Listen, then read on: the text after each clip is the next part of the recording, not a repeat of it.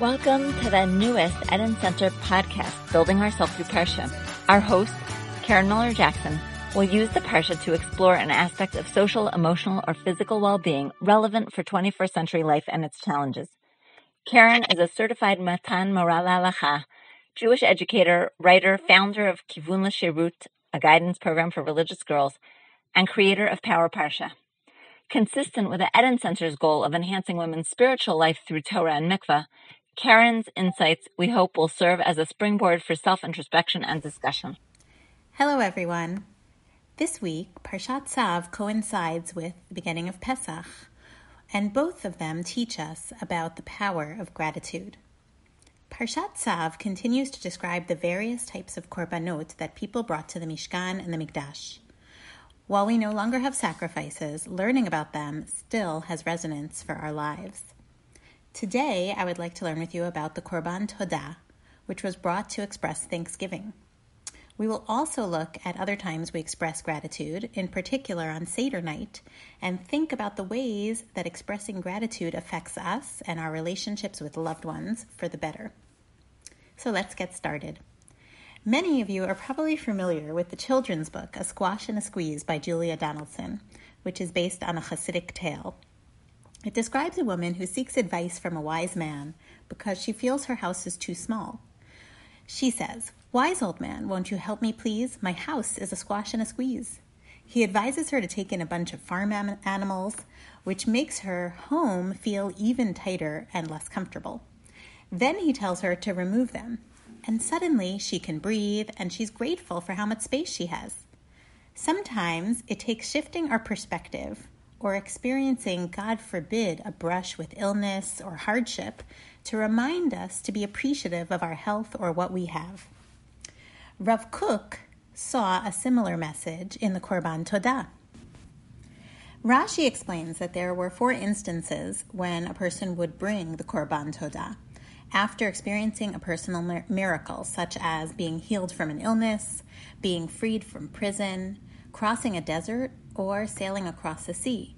All of these are derived from Tehillim, chapter 107. After the korbanot could no longer be brought, Chazal instituted a bracha to be said after experiencing these 4 forms of danger or distress, and this was called the Birkat HaGomel. Rav Kook, in his commentary on the Sidur, Olat Vaya, explains that the Birkat HaGomel helps us because it is human nature to become indifferent to the basic goodness which we are granted each day. And this leads us to complain about everyday life or take things for granted.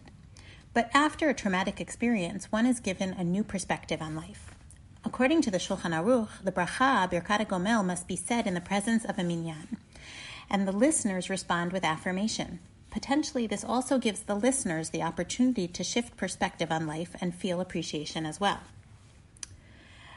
2 other times we express gratitude also serve to instill this message within us. First, upon waking every day, we say Modeh Ani. Rabbi Jonathan Sachs wrote about this bracha that it was the first words out of our mouth in the morning. We think before we think. He points out also the word order, Modeh Ani. We say, thankful am I. The first word is an expression of gratitude. A third time we emphasize speaking thanks and expressing gratitude is on Seder night. After the Magid section and the meal, we say Hallel.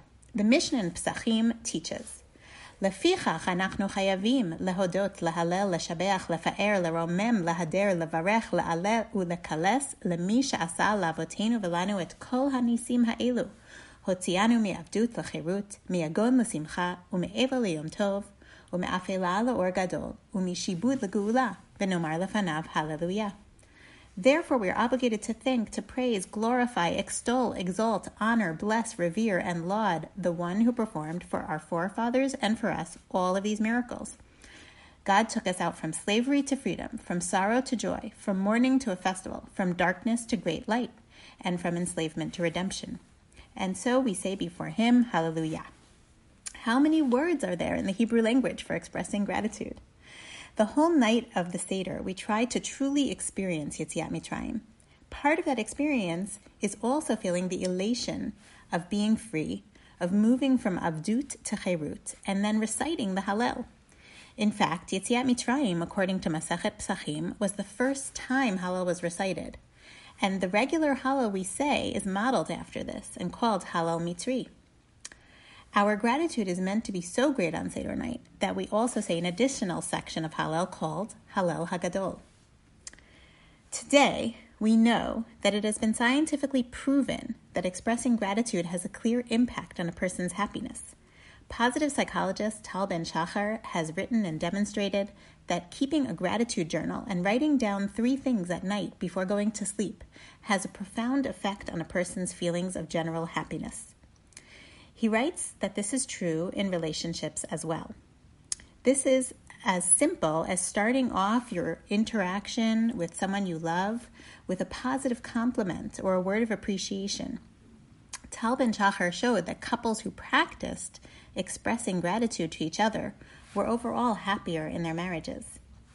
So we see that modern studies have scientifically proven that expressing gratitude is good for our personal feelings of happiness and helps us be more appreciative of what we have. By expressing gratitude to loved ones, we enhance our relationship with them. We see that the Torah and the commentaries were aware of this a long time ago. It is true as well in our Avodat Hashem. We start off our day with gratitude, Modeh Ani. And on Seder night, especially this year, when we reconnect with the experience of Yetziat Mitzrayim, we also sing the words of gratitude sung by Bnei Israel as they experienced freedom and gratitude for the first time.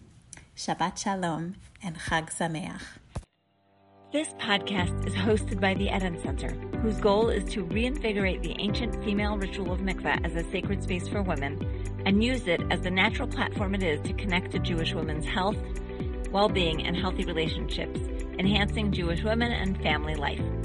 We invite you to visit our website, www.theedencenter.com, to learn more about our work in making mikveh relevant, welcoming, and meaningful. This episode is recorded by Karen Miller-Jackson, edited by Micah Shore, and is a product of the Eden Center. If you enjoyed today's podcast, please consider sponsoring a podcast in dollars or shekels at bit.ly/EDENPOD. Additionally, give us a 5-star rating, share this podcast on social media, and encourage others to subscribe. We welcome your feedback by email at podcasts@theedencenter.com.